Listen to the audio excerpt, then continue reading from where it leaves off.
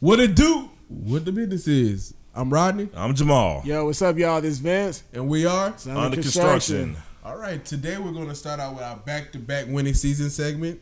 I just have a quick question for you guys. What's up?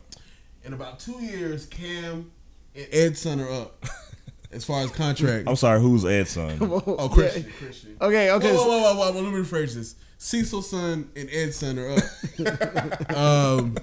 As far as contract structure goes.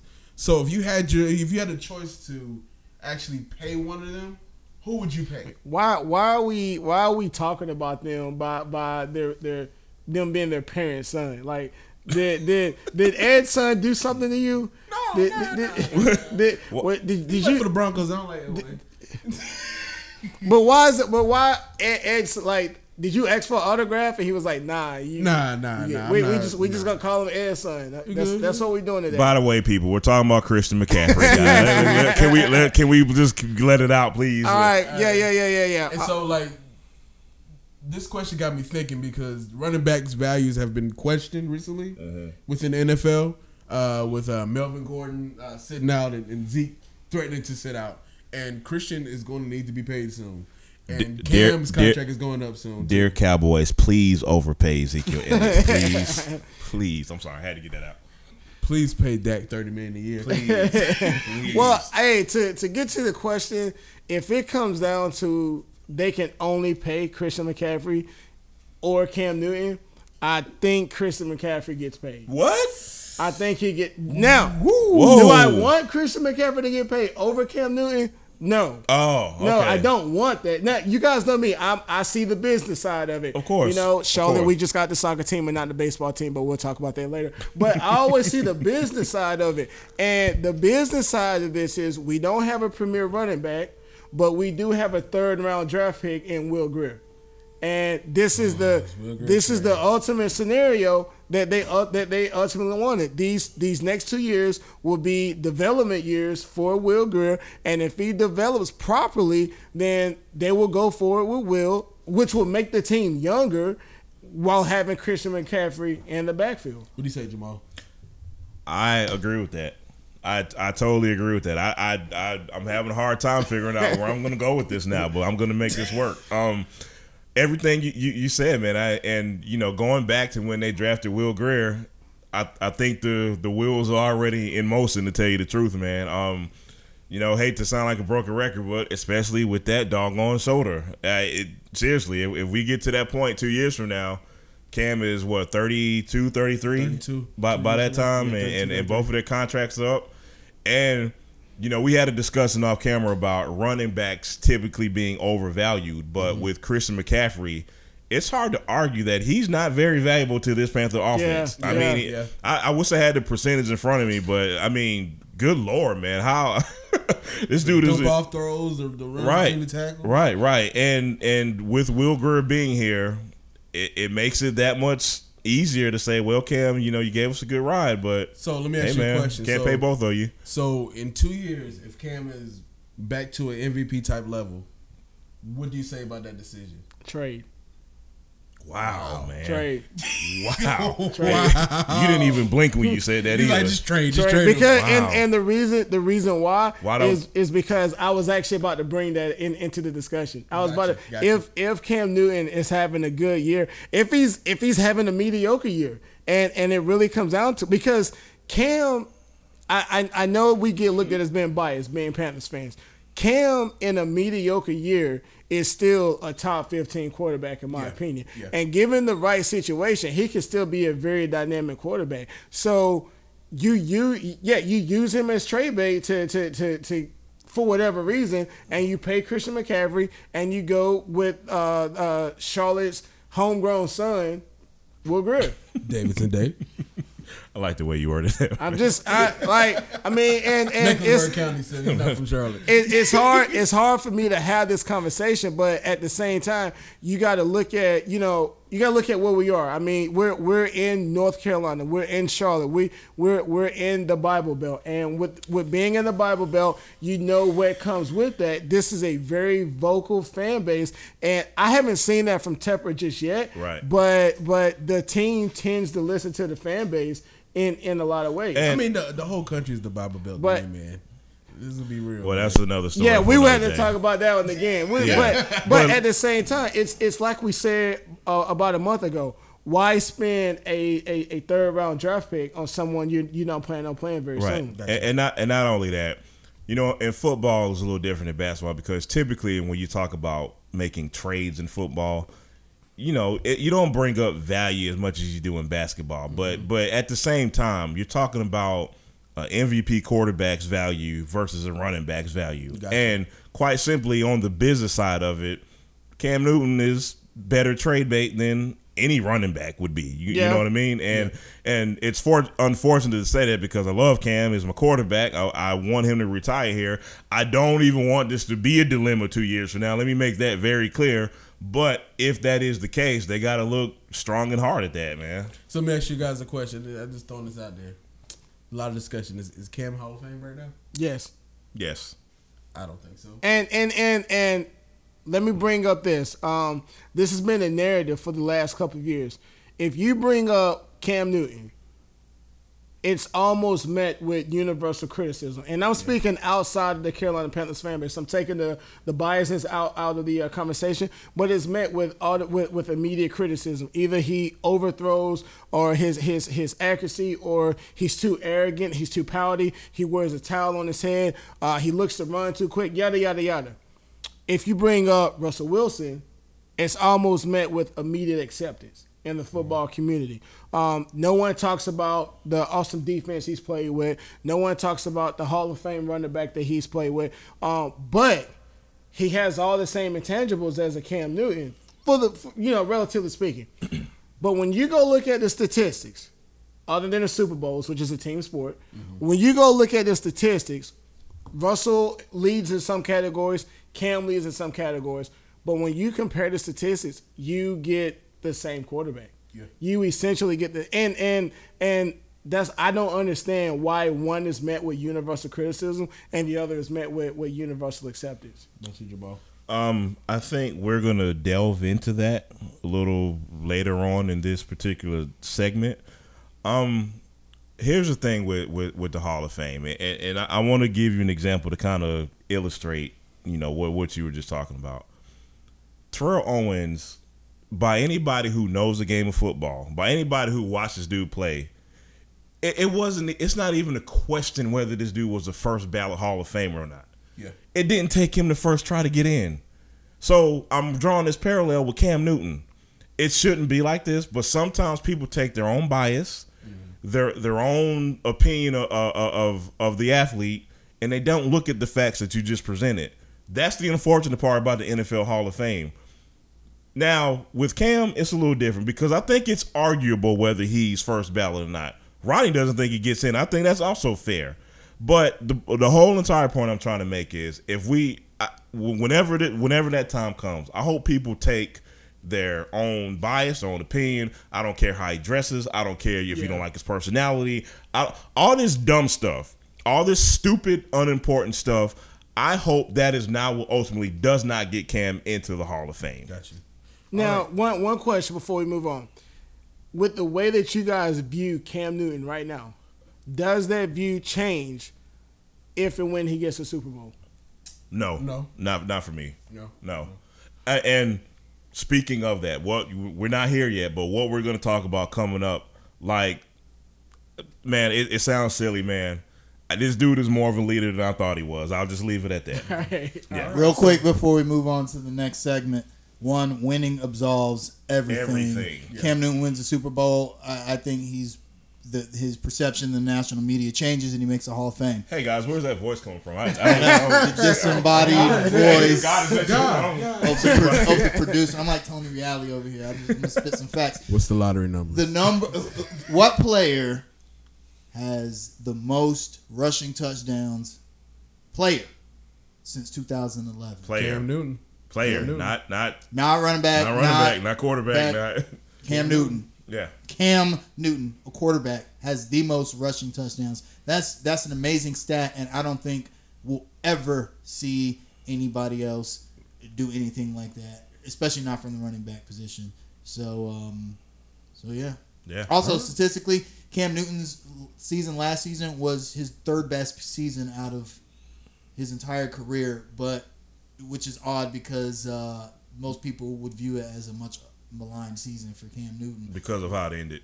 Because of how they ended, but statistically, he was about the same as his sophomore season, like almost statistically across the board, except he was 10 percentage points higher on his completion percentage, and he had a 94 quarterback rating, which is the second highest in his career. So it's just kind of weird how we view Cam Newton, because most people, the media will tell you he didn't have a good season last year, but he did. He did have a pretty good season. Stats say otherwise. I got a fun fact.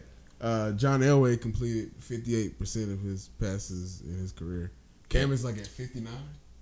59. With those completion percentage. Andrew Luck is also at 59. But if you ask anyone who's more accurate, they're gonna say Andrew Luck. They throw the ball a lot more, so of course he's gonna have more incompletions. All right, we're gonna move on to the next thing.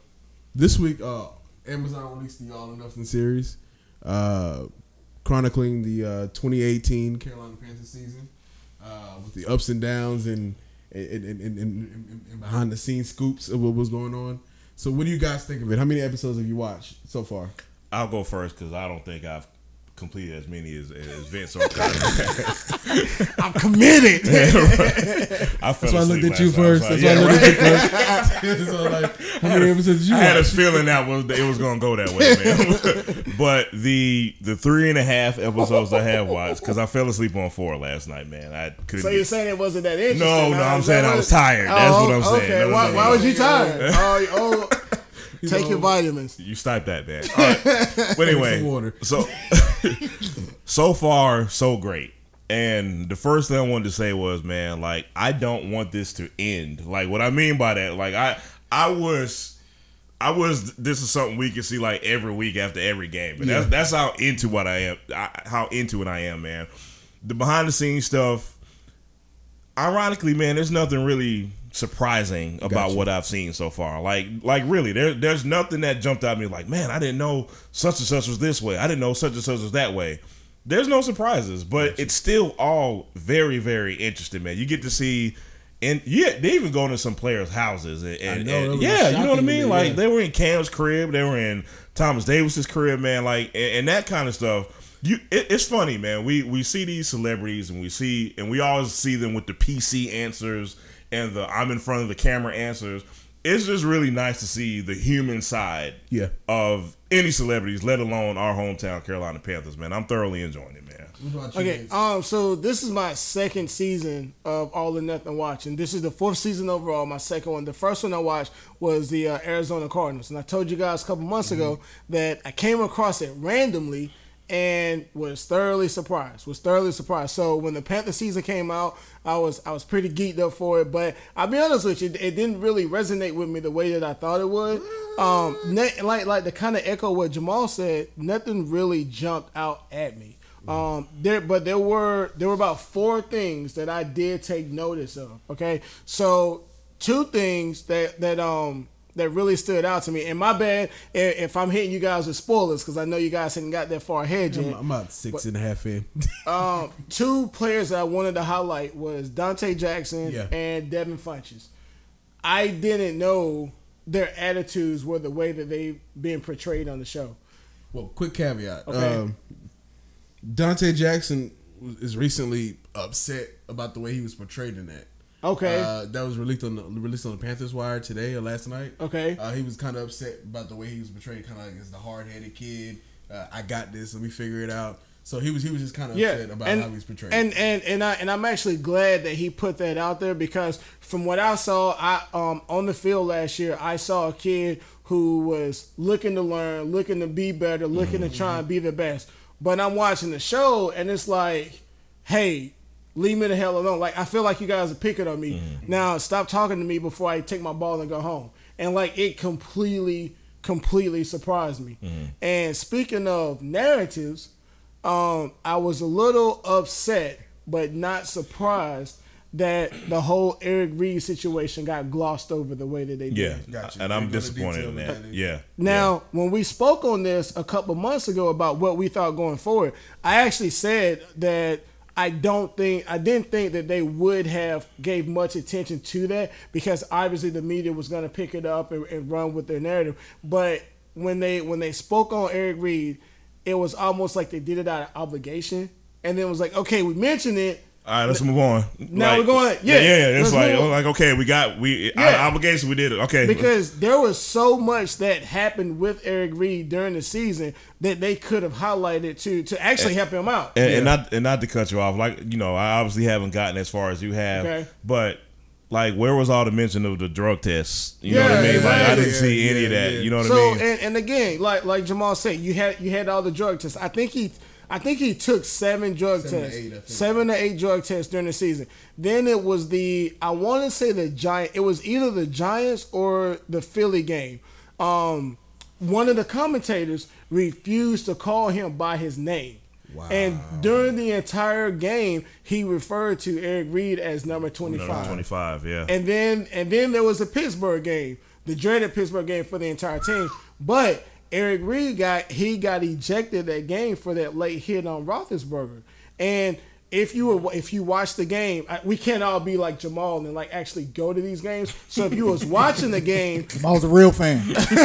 If you were watching the game, when you listen to the commentators, the commentator was saying typically what happened is in a situation like this, the player won't get ejected, but if it's necessary to find him, the league will find him afterwards. Right. So the commentators like they were 100% confident he wasn't going to get ejected. And then the refs come out and it was like number 25 has been ejected from the game. So I think they missed all of that stuff that they could have highlighted. Yeah, picked on a lot. But they basically just said, okay, we signed Eric Reid. And then I didn't like how they portrayed Cam Newton because Ron Rivera and Cam Newton, they were in like a closed room meeting. Mm-hmm. And you know, let me backtrack a little bit. Ron was talking to Cam about possibly bringing in Eric Reid. And I thought it was dope that the team actually consulted Cam Newton about player transactions. So so for the people who criticize Cam Newton a lot, that kind of gives you some insight as far as how the team looks at him. Right. So I thought that was dope. But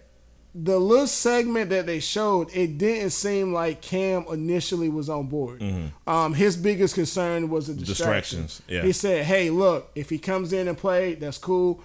I just don't want no distraction. Right. And I didn't like that. I didn't like it either. But then I understood it, but I'm in I'm not gonna steal your thunder here, Vince, but I'm with you, Roddy, because when he said, I want him to understand what we're all about, and I can respect that part. Yeah, and I also can respect the part that say, well, I want to talk to him as well, because at first I'm with you. I'm just like, come on, Cam, like. Yeah. How big of a distraction is it really going to be, man? You know what I mean? Agreed. So Now but to end that, Cam said, give me his phone number. Mm-hmm. I'll reach out and call him. Right. And I thought that was pretty dope. So that entire situation, there were a lot of positives in it, but I really think All or Nothing could have spent a little bit more time on the Eric Reid situation. Yeah.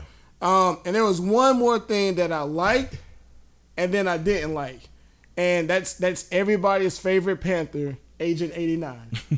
When I saw that he was on the practice field, I thought it was a little interesting because he still takes shot at the organization. Mm-hmm. So like you currently still take shots and get but cool, you guys are trying to mend fences. I don't know if you guys have gotten there, but DJ Moore had a bad game, right? Yeah. So Steve Smith was on the field, and he called Cam over. And he was like... funniest thing I saw on the thing so far. That shit was hilarious. It was hilarious, man. I ate butt phrases. Hey, that shit was like, he's standing right there beside you. He's like, yo, you think... And I wish Cam... I wish Cam would have went more along with the joke. Like, yeah, you know what? You should bench Cam was way too serious in that moment, man. Cam was like, no, don't bench him. He's a good... Like, I don't think Cam acknowledged that it was a joke. Yeah. But what upset me about Steve Smith was after that, him and DJ Moore were standing beside each other, and I can't remember the conversation, but Steve Smith said, if you do XYZ, I'm going to slap you across the head. And you're paraphrasing. Yeah, I'm definitely paraphrasing. Hey, this is a G-rated show, okay? But and it just reminded me of those 2 broken jaws on his record. Like, you know what I'm saying? We talked about this during the draft because he went off on, was it Rosen? Rosen, yeah. He went off on Rosen. Yeah. And our thing is, he's like, Steve, you're out now. Let me, Vince. Let me speak to that, man. Let me speak to that. Here's reality, Vince. Steve Smith is never going to change, man. Like that fire that he has, even though he's not in the game of football. With some athletes and with competitors like that, man, I just don't think that goes away. Regardless of whether it's annoying, aggravating, whatever you want to call it, man, it just does not go away. And to speak on the fact that he still hangs around the team after he's criticized the organization. I thought him and Cam didn't have a good relationship. He admitted fault, and they've been working on it going forward. Gotcha. Yeah. And and this is just me speculating. I don't have first-hand information, but I think that Steve Smith's relationship was very sour with Dave Gettleman and Richardson in particular. But he still has a lot of love for those players that he played with, which probably speaks to why he's still hanging around, which I didn't know. That was a little shocking to me. I did not know Steve Smith was still that close to the organization where he's attending practices. I did not know. That was a shock to me. And let me just say this. This is neither here nor there, man. But I turned into such a fanboy when he came on this guy. Like, oh, like Steve, like Steve, I miss you, man. Like, I was a little geek. I'll admit, that was a good gesture. Look, man, Steve Smith was like my favorite Charlotte athlete of all time, man. So I was pretty geeked up when I saw him there. But that was pretty cool. If you're listening, I think you would make a great receivers coach. I think that's like mainly the one thing, the big thing. Ricky Proehl did a pretty good job, but imagine Steve Smith teaching DJ Moore. I mean, come on, man. I have one question. I have one question about that. We know Steve's personality, though. I don't question his knowledge one bit, not 1 ounce. But man, did they mess up? That first time they messed up. But you know what? Okay, I thought about that, but one thing I noticed from All or Nothing was Norv Turner is not like as nice a guy as I'm with you. I'm with you, man. I like it too, man. He was getting on cats, and I feel like maybe that's what the receivers need. Maybe Ricky Proehl was too nice. I mean, Kelvin Benjamin was a talented dude. Devin Funchess was a talented dude. I know Ricky Proehl was gone, during Funchess' time, but for some reason we haven't been able to. We didn't get the best out of those guys, and maybe they need somebody like, man, receivers coach will punch you. And and did you guys know about Devin's attitude before this? Nah, man, that really shocked me. Like when people this year were saying that he quit, and I'm like, nah, he just was going through. And I saw how he was acting. I'm like, man, that kind of turned me off to the dude, man. Well, the thing is, looking back at it now and kind of putting it together and how the season ended, it's not surprising because just looking at his play on the field and seeing why he was replaced those last 4 or 5 weeks in the season, it all makes sense now, man. And I hate to say it, man, it was kind of the same stuff Kelvin Benjamin was doing his last couple of weeks. Do you guys think that All or Nothing ended up being part of the reason why the Panthers collapsed? Because now that we know, during the season, none of us really realized that Amazon was filming a show, or that they were so ingrained into what was going on in the season. You take some young guys on the team, they're in the spotlight now. I mean, they're going to be on what's essentially a docudrama. Yeah. So when the wheels started to fall off, other NFL teams didn't have the luxury of not having Amazon literally in their houses. I mean, these guys were literally in Cam Newton's house. Right. You think that was part of the reason? That could be part of the reason, but ultimately I think the defense got old before our eyes. Yeah, I would kind of agree. I would agree with Rodney. I would say no, that the cameras been in their faces. They didn't play a part. And I said because these guys have been the best player on their team their entire lives. Yeah. Up until they got up to the NFL. So they always had a camera in their face. Mm-hmm. They've always kind of had to watch how they act and all that good stuff. So I would say no. No, but one thing that I did want to mention, I like the documentary because it was interesting to see the atmosphere of the team during that 6-2 start, and how great and how upbeat and how chipper they were. And then when they took that first loss, after the game, everybody was like, we had a chance to win, but we couldn't pull it off. we had a good fourth quarter and everything. Things just didn't work out. So we're going to go tweak some things, and we'll be good for next week. Right. And then next week came, and they lost again. And it was like, man, like that was sting, but we're still good. We're still 6-4. We're still prime position. And then to see that slow degradation of attitude throughout the season, and I think it was interesting to see that. Like, is in a good way and in a bad way as well also. And then one thing that stood out to me as well is just Cam's leadership. How everybody kind of looks up to him, because like the narrative that's kind of told us is he's not a leader. He's still pouty and all that. Well, you gotta understand who that's coming from too, man. But to answer your question, man, I think it's a fair point to think that it may have affected the team, but at the same time, I don't think so. Only because I think there's too much veteran leadership in that locker room to kind of let that be a distraction. Maybe to some of those young players, but to the Thomas Davises and Greg Olsons and Cam Newtons, nah, I can't. Gotcha. I can't really see it. And for the same reasons, Roddy, I just think the defense got old, and I think Cam Newton's shoulder kind of. And it was interesting seeing the human side of Greg Olsen too. Oh yeah, and again, I don't know if y'all seen this episode, but like he coaches like youth flag football, and he doesn't talk to them like they're 8-year-olds. He talks to them like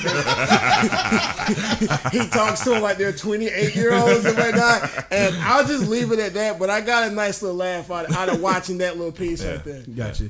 All right, that's the end of that one. So it's kind of hot in here. We need some shade. Oh man! So Franklin Kaminsky of the Phoenix Suns sent out an Instagram post where he was like, "I'm finally where I want to be." How do you feel about Franklin's shade? I want to be.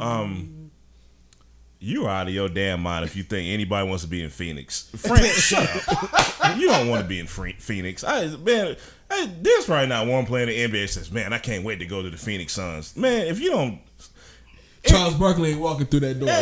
Kevin Johnson ain't walking through that door. Let's go with Kevin Johnson or Dan Marley before we go with Charles Barkley. Yeah. Right, he's MVP there, man. I'm telling you. Man... there's so much to unload here, and I'm gonna try my best to make this quick because I don't want to spend an hour talking about Frank Kaminsky. So anyway, so to provide some history, when Frank was at Wisconsin, somebody was basically asking him about going to the NBA versus staying in school, and he was like, "Well, Wisconsin is a fun environment, and college is a fun environment." He was like, I don't know if I'm in a rush to go to the NBA and play in cities like Charlotte and whatever else. From the 13,000 people. Right. 16, 20,000 people. Right. Now, in Wisconsin. Now, even though it was true, I still stuck my middle finger up at him when he said it. I was like, man, keep Charlotte out your mouth, bro. So, when he got drafted by Charlotte and his tenure here, majority of people didn't like Frank. No. The majority of fans didn't like Frank on or off the court. Now, to be fair, and to be objective, because I always want to be fair and objective. Frank, unless we're talking about Michael Jackson. Unless we're good one, Vince. So to be fair and objective, I think the hate for Frank on the court was too much sometimes because for the lack of his defensive and rebounding abilities, he was our leading scorer off the bench a lot. I think he won a couple of games for us, to be honest, especially towards the end of last season. You know what I mean? But at the same time, man, if you don't want to be here, bye. You got to go. It's that simple. I mean, I'm sorry I don't have anything more thoughtful to say than that. But at the same time, if you truly don't want to be here, if you truly think you can go shine, no pun intended, somewhere else, by all means, hey man, go flourish, man. So Vince, I got a question for you. All right.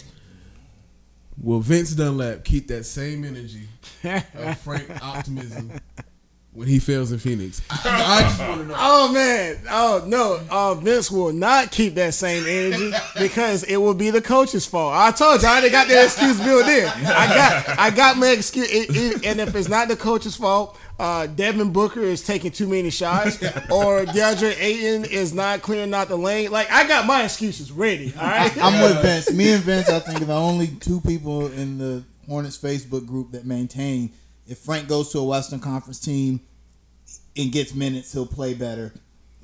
So here it is. Now I will agree. Now I will say this: he's gonna have He's gonna have a hard time getting minutes. But now to answer the topic with the shade, I honestly believe that Frank is being the bitter ex-girlfriend. Like let it go. Like you didn't have a good time in Charlotte. They like barbecue. They chose. Now this isn't where you want to be. This is where you ended up because Charlotte chose not to pick up your option. Right. All right. You ended up where you were able to go. But with that being said, to caveat off of what Kaiser said, I've always said that if Frank Kaminsky went to the Western Conference, I've always said that his game translates better to the Western Conference. And I'm gonna tell you, I'm gonna shoot out a few stats for you guys to kind of support that argument. Okay. Shoot. His time in Charlotte. No, last season he averaged like 9.8 points, 4 rebounds. Mm-hmm. But last season he shot a career best with 46% from the field as well.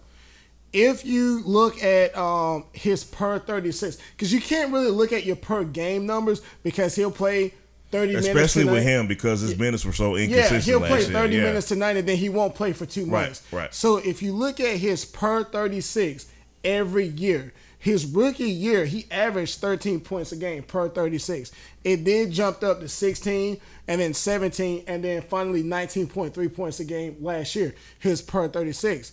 And it's the same narrative with his per 100 possessions. Every year, the numbers increased. His last... Now, I'm not going to talk too much about last season because he played good the last 2 months of the game, and then everybody's like, oh my God, Frank all of a sudden played good. Maybe we should have kept him. No, he's been playing like that all 4 years. He just never got the time. And consistent time. The consistent time. What do you say about his defense?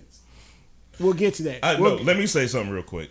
Dare I say even that got better the last month of the season last season. Now, overall, I mean, it was pretty awful. Don't get me wrong. I mean, if we're talking about, just the total package here as far as his career goes, it was pretty bad. But I'm about to blow you all the way with a stat. But toward the last month of the season, man, even that improved. But of all the centers on the roster, Frank had the best defensive rating per 100. I knew you were going to say that. That's, you know what? Look it up. I'm not even. Listen, I'm going to just say one thing and y'all can go. Bismack Biyombo, dude. Get him off my team. If Frank Kaminsky. Drop him off. Back to the Congo.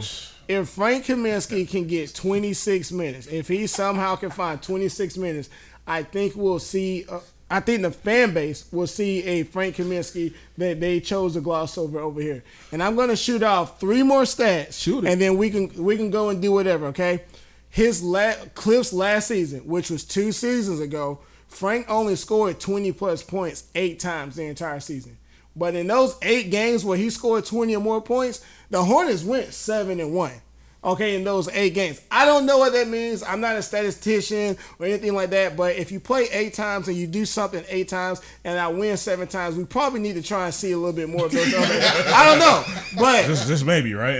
And then throw it out there a little more. 2 years ago, he played 26 plus minutes 21 times. All right, in those 21 games, he scored in double figures in 18 of those games. Mm-hmm. The season before, he played 26 minutes 34 times. And in those 34 games, he scored double figures 29 of those 34 games.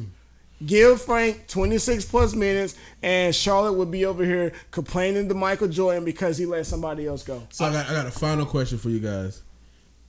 How do those 4 picks for Boston look right now? Well, Boston ain't really doing too good neither. So what did they do with the picks?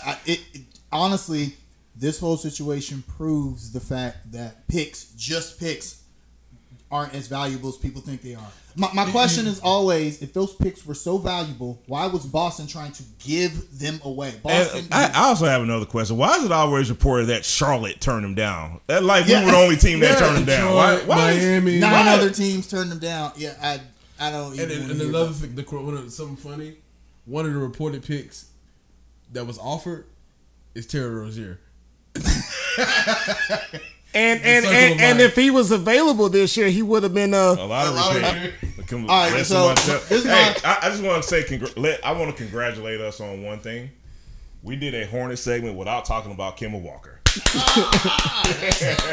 You ruined it. Yeah, you kind of ruined it. So this is my last thing I'll say about Frank ever. This is my theory, my conspiracy theory. Let's let him go. Yep. I think that Coach Clifford, never forgave Michael Jordan for calling him out publicly during the playoffs about Frank. And I think that he, out of spite, chose not to. I'm sorry. Michael Jordan says, post Frank up. They post Frank up. He scores 15 points on Justice Winslow. They win a playoff game, and they went away from it. Never do that again in the series. Not ever. Not in Coach Cliff. And I got to think that's got to be spite. Here you have something that's working. Malik Monk. You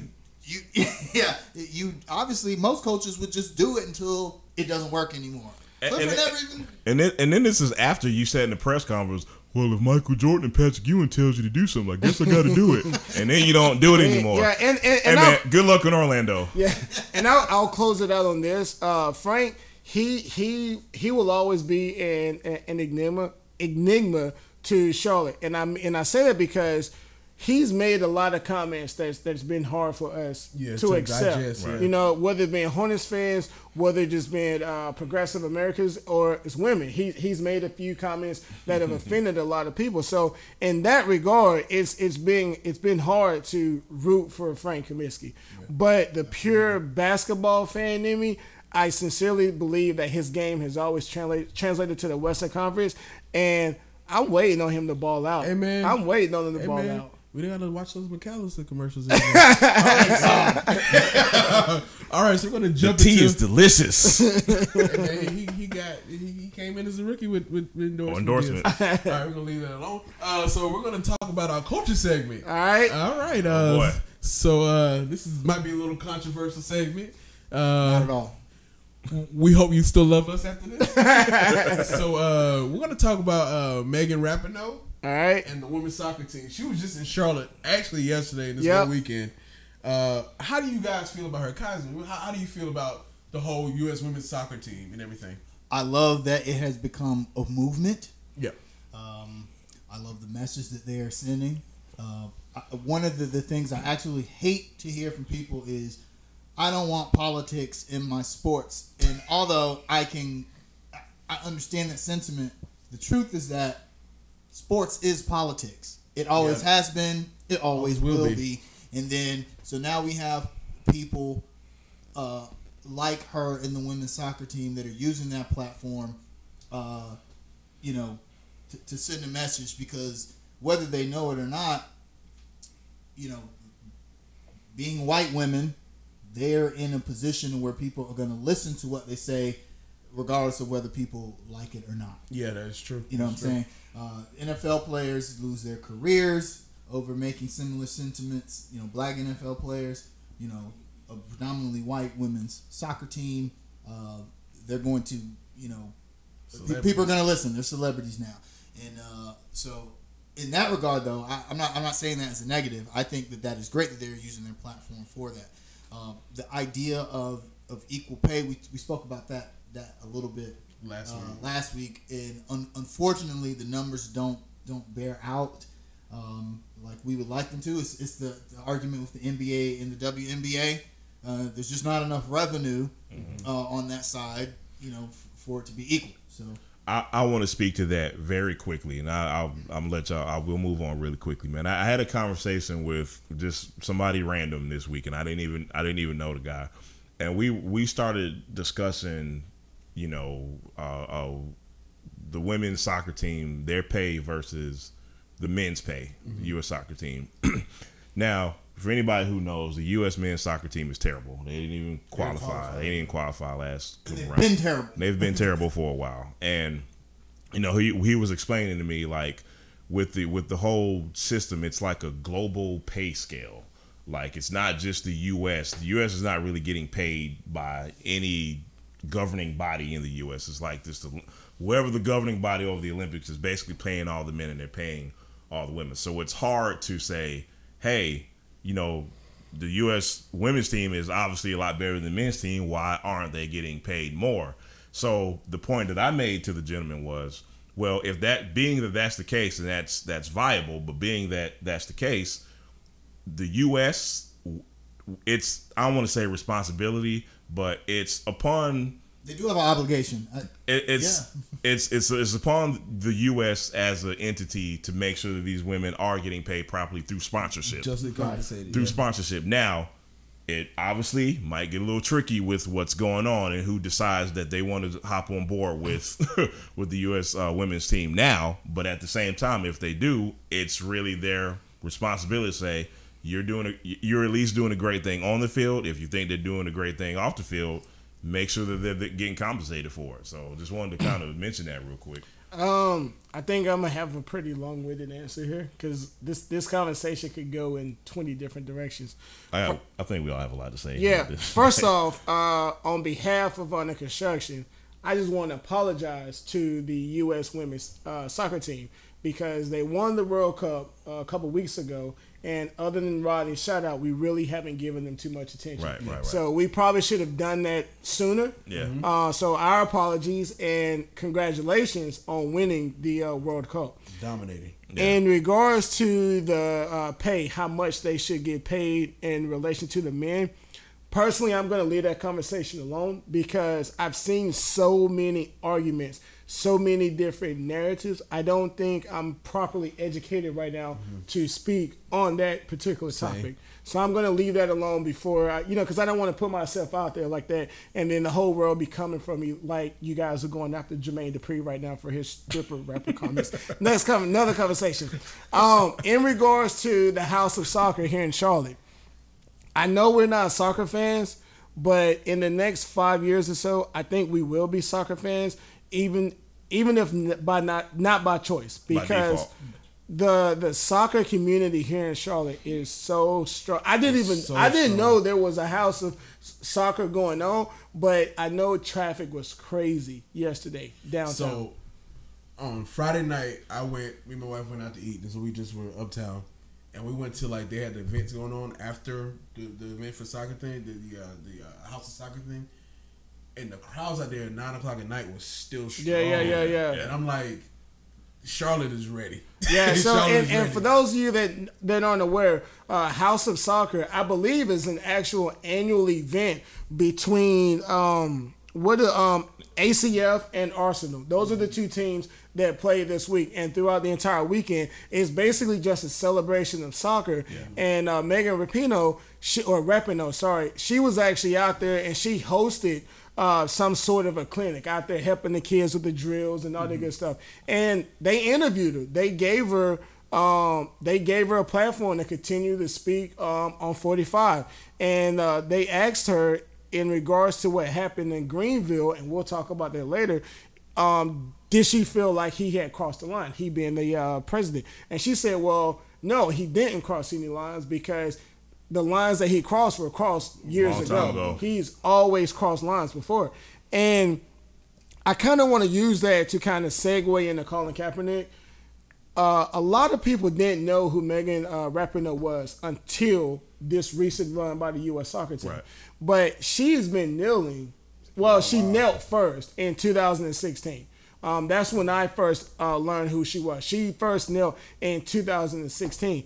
Now, with them winning the World Cup, her status has actually been elevated in addition to her protest, which is great. Now, granted, she still has the people that her detractors and her critics, but overall, her status has just completely taken off.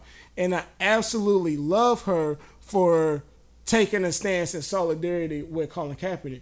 But I saw a quote a couple years ago that essentially said that when it comes to activism, the originator of the movement almost always tends to be the martyr, and his or her followers end up being the one who benefits off of that movement.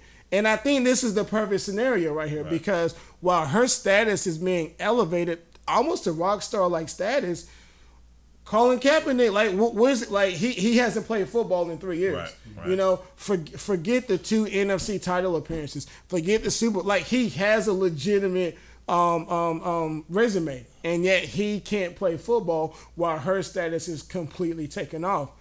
And one more thing I wanted to highlight the privilege that she's allowed in comparison to Colin Kaepernick. When asked about the current administration, Kaepernick answers questions, but he kind of beats around the bush. I don't think it would be good for me and him to be sitting in a room together. Like, that's a way to say no while being politically correct about it. Right. Megan Rapinoe, I'm not going to the effing White House. Like, it's blunt. It's in your, and like, she's allowed to get away with it. So, you know, again, I appreciate and I applaud her for taking up the fight as well. I just wish in response, Kaepernick was allowed to. Well, actually, I got a question about that. Seeing that Kaepernick is probably never going to take another snap in the NFL, shouldn't he be saying things like that now? Does it matter now? Because we're saying she's allowed to, and he's not. But I have a counter question. I have a counter question to that. I wonder why he's been so quiet lately. I really do. I think it's a fair question. Because ever since that settlement check, we haven't heard much from him, man. You know what I mean? Well, that's a fair question. As much as I hate it, that's a fair question. No, I do too. I don't like it, but I have to ask it. You know what I mean? Now, to get to your question first, because I don't think he would be allowed to be more blunt now, because if he comes out now and be a lot more blunt, the response would be, see, it was never about football equality. It was always about him wanting to increase his platform. Mm-hmm. Why has he been a lot more quiet? The only thing I could say would be that from the start, he has always said that he didn't want other people to join his movement. It was something that he done on his own fruition. Mm-hmm. I don't think he ever expected himself to be an outspoken activist, so to speak. And once everything happened, it was a snowball effect. Yeah. And I'm not justifying his actions or his lack thereof, but I honestly think Kaepernick is in a position now to where no matter what he does, it's going to be met with criticism. Well, that's kind of why I'm saying, no matter what he does, I mean, people no one's in the middle on Colin Kaepernick. Either you support him or you don't. And so nothing he does or says will change. If someone hates Colin Kaepernick, he can't say anything that's going to change their mind. Right. So at that point, why not? I think that's going to be an ongoing theme in this discussion. I mean, why? And even if he was allowed to come back in the NFL and he agreed not to protest, then the narrative would be, see, it was never about equality. He just wanted a starting spot or more money. So, I really think it's a damn if you do, damn if you don't scenario for Kaepernick. While others are allowed to loudly protest. Now, I will say, I don't follow baseball. Kaiser or Jamal, maybe you guys can help me out. There was one baseball player that did kneel. For the Oakland A's, actually. And he's out of the baseball now. And he hasn't played since. Baseball, and we all know baseball is little boy. Now, and it is in a way, it's kind of hard to defend him. This is me being devil's advocate. A lot of people say Kaepernick is out the NFL because he was a mediocre player. A lot of people say Megan Rapinoe is allowed to do what she does because she's a legitimately good soccer player. The baseball player, when you go look at the stats, he wasn't very good. He bounced around in the AAA or in the minors for like the first 4 or 5 years. I'm an Oakland A's fan. He bet. That's another story. You're not a real fan of all the sports. But he basically got called up because of injury, man. So just to kind of get he played like 3 seasons, sporadically, and then I think in his 3rd season was when he knelt. Yeah. And like we haven't seen him since. So you're never gonna see the truth again about whether or not Colin Kaepernick is out of the league because of his play. The truth is somewhere in the middle. Yeah. Because there are some teams that legitimately that we know did not want Colin Kaepernick to play in the NFL because of his stances, and there were some teams that wanted Colin Kaepernick, but either they felt that he wasn't worth his asking price, or they knew that he wanted to be a starting NFL quarterback. I mean, look at the Seahawks. They pursued Colin Kaepernick, and it just didn't work out because I mean, he's going to sit behind Russell Wilson, and Colin Kaepernick don't want to sit behind him. Well, now I don't think that's the case because I think he was willing to accept the backup role, but Pete Carroll came out in the interview and said we see Colin Kaepernick as a starter, and we don't want to have a starter as a backup. And that was their justification for not bringing him on. I'm certain that sentiment's true, but I mean, they did reach out to him about coming to the team. I don't think they would have reached out to him if they thought that, well, you're not going to play. I think that was kind of their way of helping Colin Kaepernick save some face. I don't think they wanted, teams like, we looked at the Ravens, even the Panthers kind of talked about it.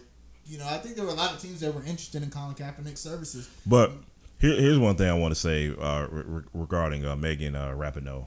Make no mistake about it, y'all. Make no mistake about it. The vitriol this woman has against her is very real. Like, I agree. Like this morning, I was looking in the Panthers group because she took a picture with Christian McCaffrey, and the vitriol that was spewed in that group. Yeah, it was just like all this woman is doing is voicing her opinion. She's not forcing anything. All you do is just tune out if you don't like it. And the things that she called and the listen and that same and I saw the same post you did, and the amount of people in that group was like, I got to find a new team to root for, and how could the Panthers do this? They said the same thing about the Eric Reid. And you stole my thunder, because I was just like, y'all were probably the same people that said the same thing when Eric Reid got signed. And you're still here. Shut up. Let me add one more. Let me add one more thing in regards to the privilege that she does have as a white woman. I don't know if you guys have known this, but while here in Charlotte this weekend, she's actually been asked if she's going to run for office at any point. Wow. Could you imagine Colin Kaepernick submit his name for whatever? Man, could you imagine that? But she now granted, she said she don't think that life would be for her. Right. But she didn't close the door all the way. She left. She cracked the door. I'm glad you mentioned that, because here's a thought I had on the way here today. Because there's also been a lot of vitriol with the squad, so to speak. We all know that's Ayanna Harris, AOC, Omar, and help me out with the other senator, congresswoman. But we know y'all know. Yeah. And maybe it's not that ironic, but it's a little ironic that the squad gets met with so much vitriol, along with Megan Rapinoe, and they all are kind of telling the same message. They all are speaking to equality for all. That is the central message with all 5 of these women. Yeah. But for some reason, you don't love America. Like none of these women love America because they want equality for all. And there's a quote that goes with that. Then I'll let you get it back, Rodney, to speak what you were saying, Jamal. To those that have lived a life of privilege, equality feels like oppression. All right, so there it is. There was a rally in Greenville. That was a perfect segue. I was trying to bridge it. When she had that quote on, I was trying to bridge it. It's a perfect bridge, man.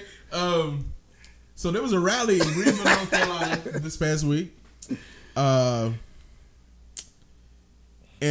the crowd the crowd shamed North Carolina, the average North Carolinian.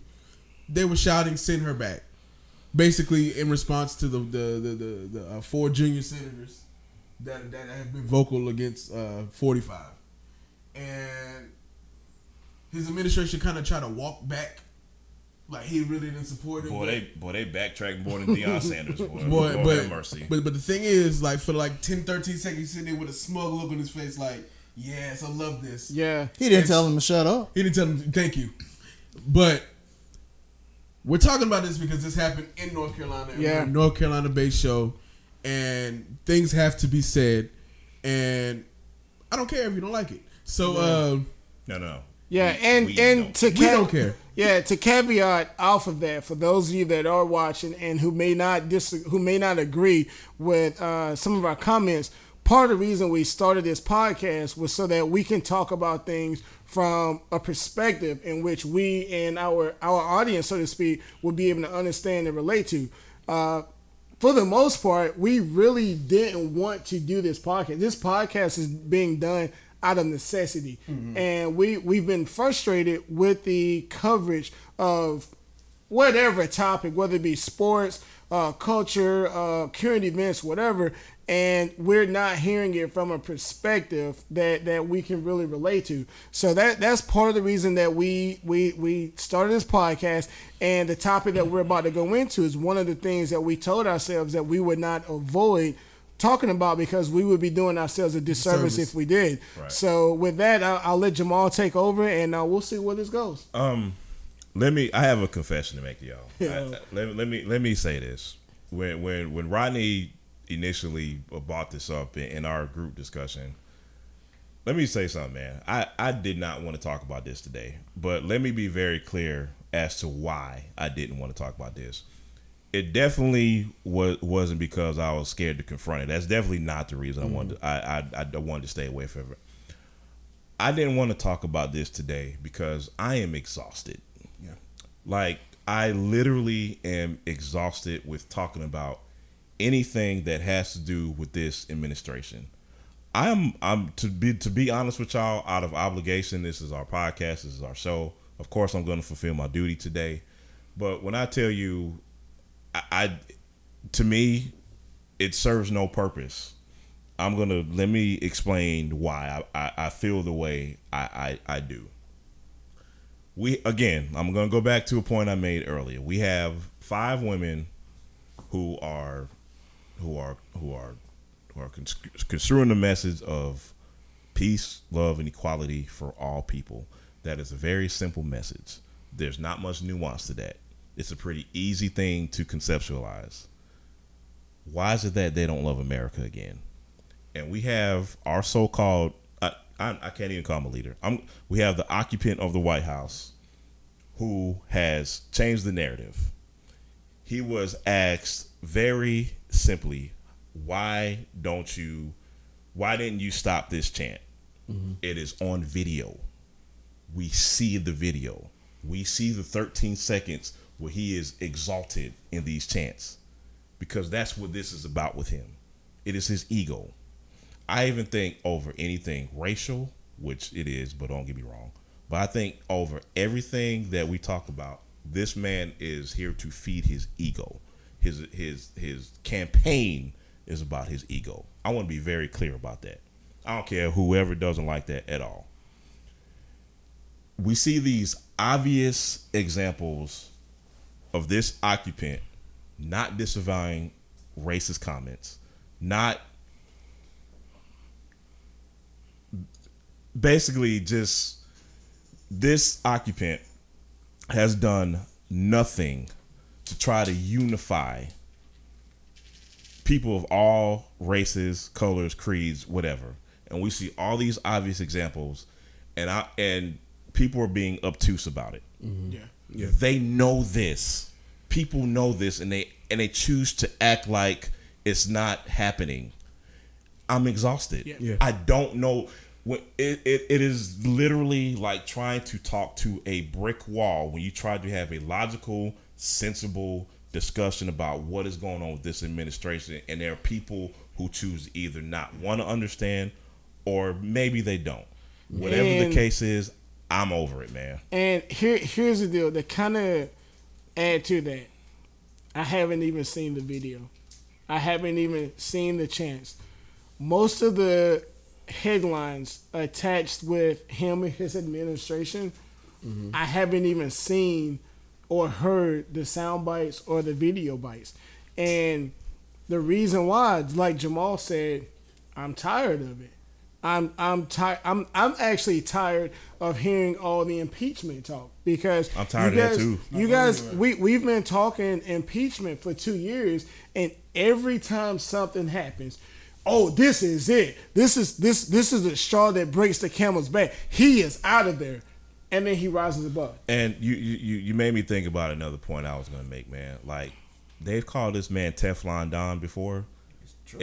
If this don't prove this dude is Teflon Don, I don't know what else does. In regards to those comments in Greenville, in Eastern North Carolina, and what got me the most, there was a council member, I believe it was one of the women, I can't remember the name, but there was a city council member here in Charlotte that made comments the other day that if what happened in Greenville were to happen today, and if the city council were to vote whether or not to have the RNC here in 2020, the outcome would be different.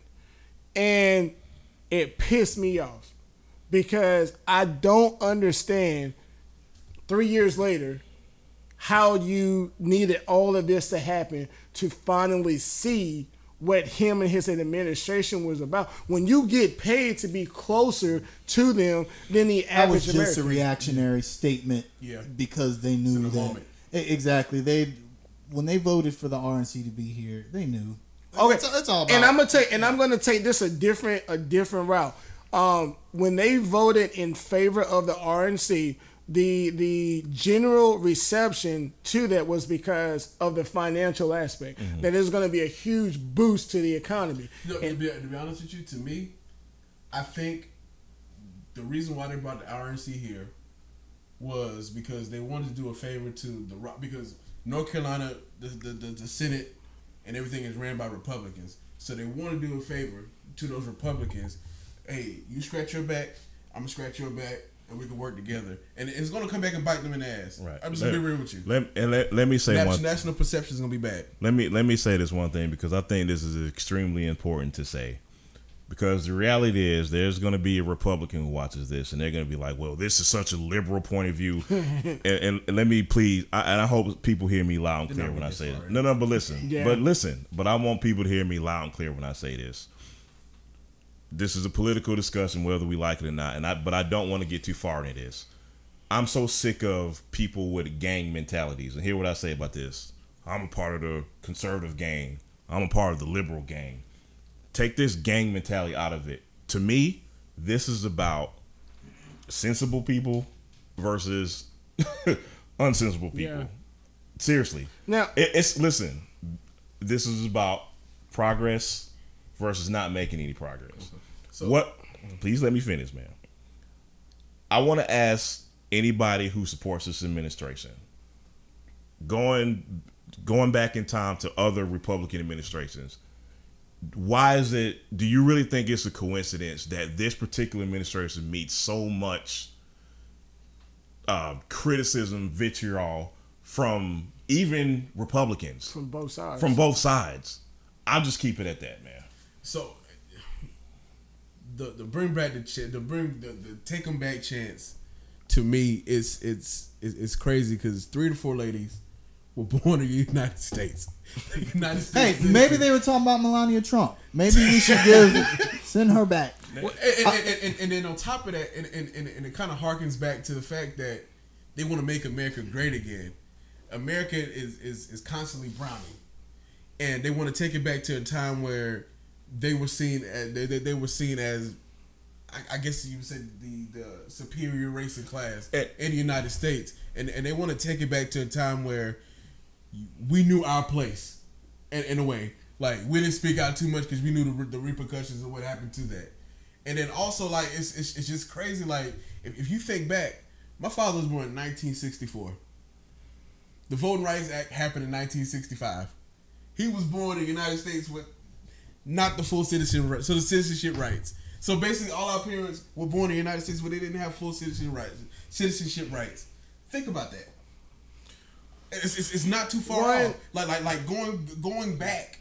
Yeah, we're only like one generation removed from Jim Crow. Like my father tells a story, but he went to segregated schools in Rock Hill. My dad did too. And he tells a story about how he went from a segregated schools to integrated schools and the struggles of that. That wasn't that long ago. My dad's only 61, so a lot of people don't realize we're still feeling the dregs of inequality. That's why we fight so much for equality. Mm-hmm. And honestly, not just equality, but equity. Like, you got to make up. You just can't.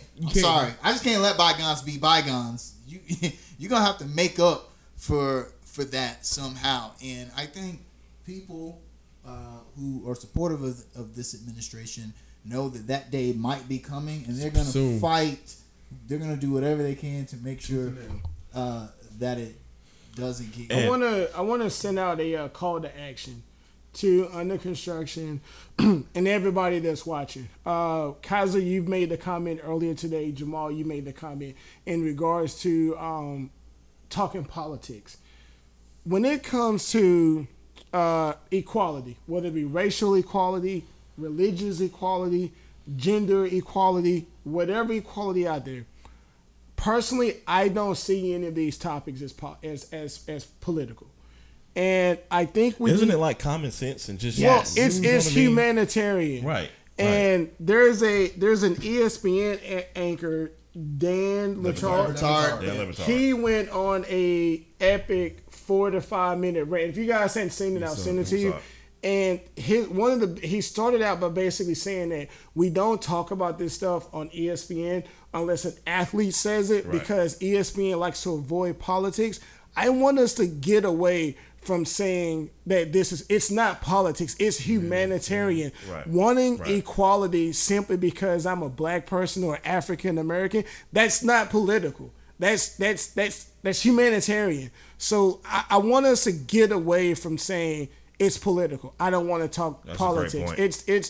It's not political in my opinion. It shouldn't be. It shouldn't be political. It shouldn't be political. People say that to avoid having to call politics. But, I agree. But that goes back to what I was saying about this gang mentality, man. Like, as a human being, like whether you're registered as a Democrat, Republican, to me it doesn't really mean much. Like, agreed. You know what I mean?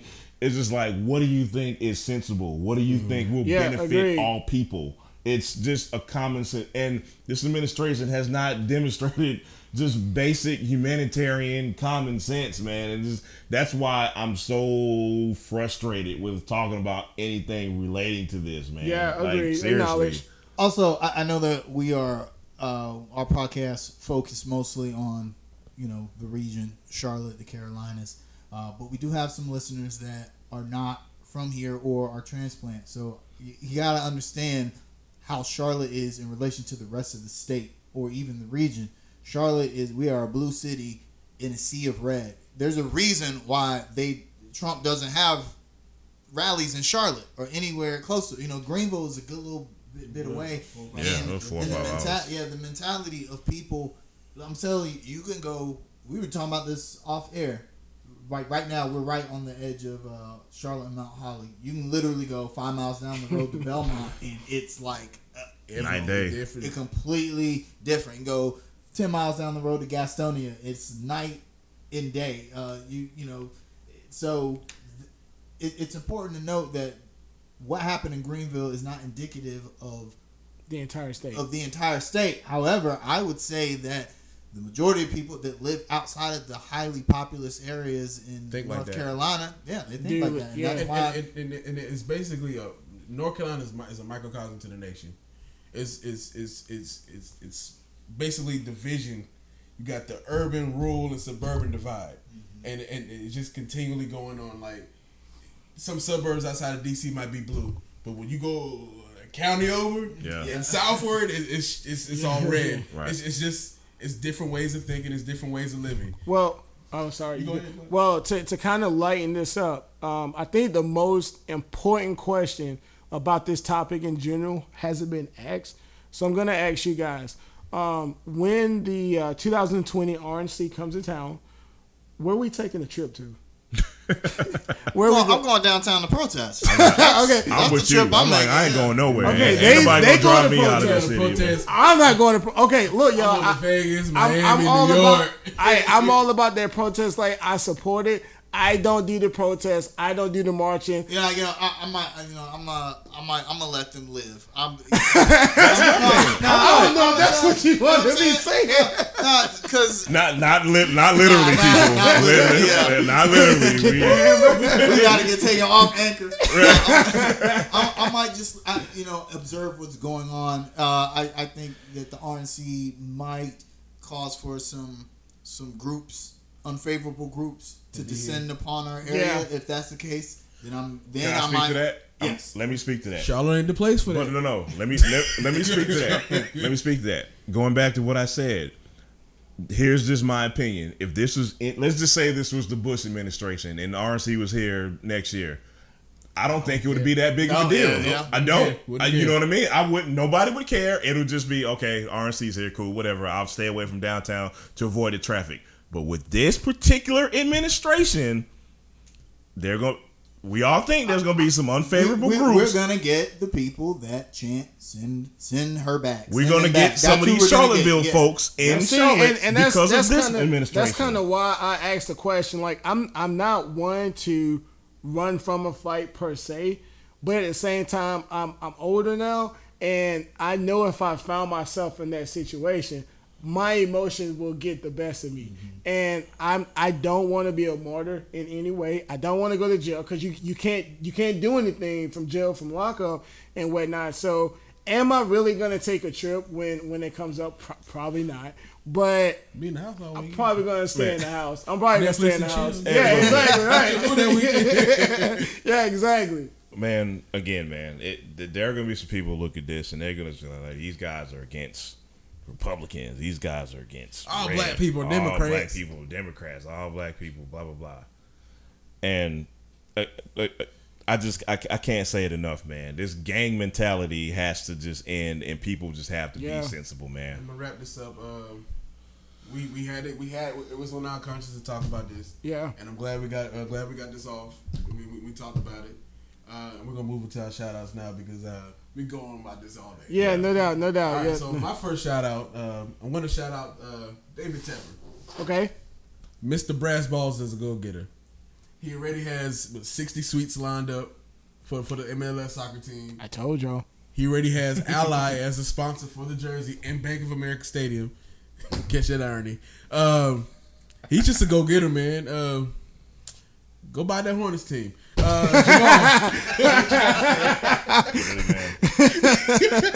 Really, Rodney. Hey man, that's it, man. I'm gonna shout out somebody who gets on my last nerve on Facebook. He's a Dallas Cowboy fan. He is an annoying Dallas Cowboy fan, but he's also my friend. His name is Tony Goins. He also goes by DJ Cutlass. Annoying Cowboys fan, but also, man, a really great dude, man. Like a really positive, supportive, great dude who I gotta shout out, man. I ran into him this weekend. He showed this show a lot of love, and he mentioned to me, he was like, man, we watch your show in our barbershop. Hey, that's what's up. And being that we're babies in this so-called industry, man, like that little thing meant a lot to me, man. So again, shout out to DJ Tony Cutlass, man. That was dope, man. So I had to shout you out. Bro. Might have to go pay him a visit. Yeah, no doubt, man. My shout out would be very macro today. I want to give a shout out to Mahershala Ali. Did I say his name right? Probably didn't, but I probably was screwed. Mahershala. Yeah, they know who we're talking about. Yeah. Yesterday he was pegged as the new Blade. Oh. Congratulations. That's gonna as an actor, he wouldn't be my first choice, but I'm still geeked either way. I'm a big fan of Blade. I'm waiting on them to recreate Spawn, but for Marvel to be rebooting Blade like that and to incorporate it into the MCU, that was real big. So I just want to say congratulations on that, and I'm just waiting to see the film. That's big because a lot of people don't understand that was the first Marvel Studios film. It wasn't the first MCU film. Yeah. But that was before they were acquired by Disney. That was the first Marvel Studios film. So yeah. I got one more thing to say real quickly, man. Hey guys, it's called Lost Tapes for a reason. Ah, man. Guys, give us a shout out. You could have kept it lost. It is an album for the throwaways. You will not tarnish this man's legacy. Give us your shout out. Jay-Z wouldn't do that. Because it probably shouldn't have been released. But y'all would not tarnish this man's legacy because of an album full of unreleased songs. Check out that Maxo Cream. Jay-Z produced the track listed for him. It's pretty good. One last thing. Thank you to all of our listeners. No doubt. And I want to give a quick shout out to all of the people that we know that are out there chasing their dreams. Teach your kids, chase dreams, not work, and just keep grinding away. No doubt. Because you never know. So. No doubt. Thank you for watching Under Construction. All right, I appreciate it. Dreaming, scheming. Oh Lord. That should Drink been and drink. I'm leaning. Future, past, present.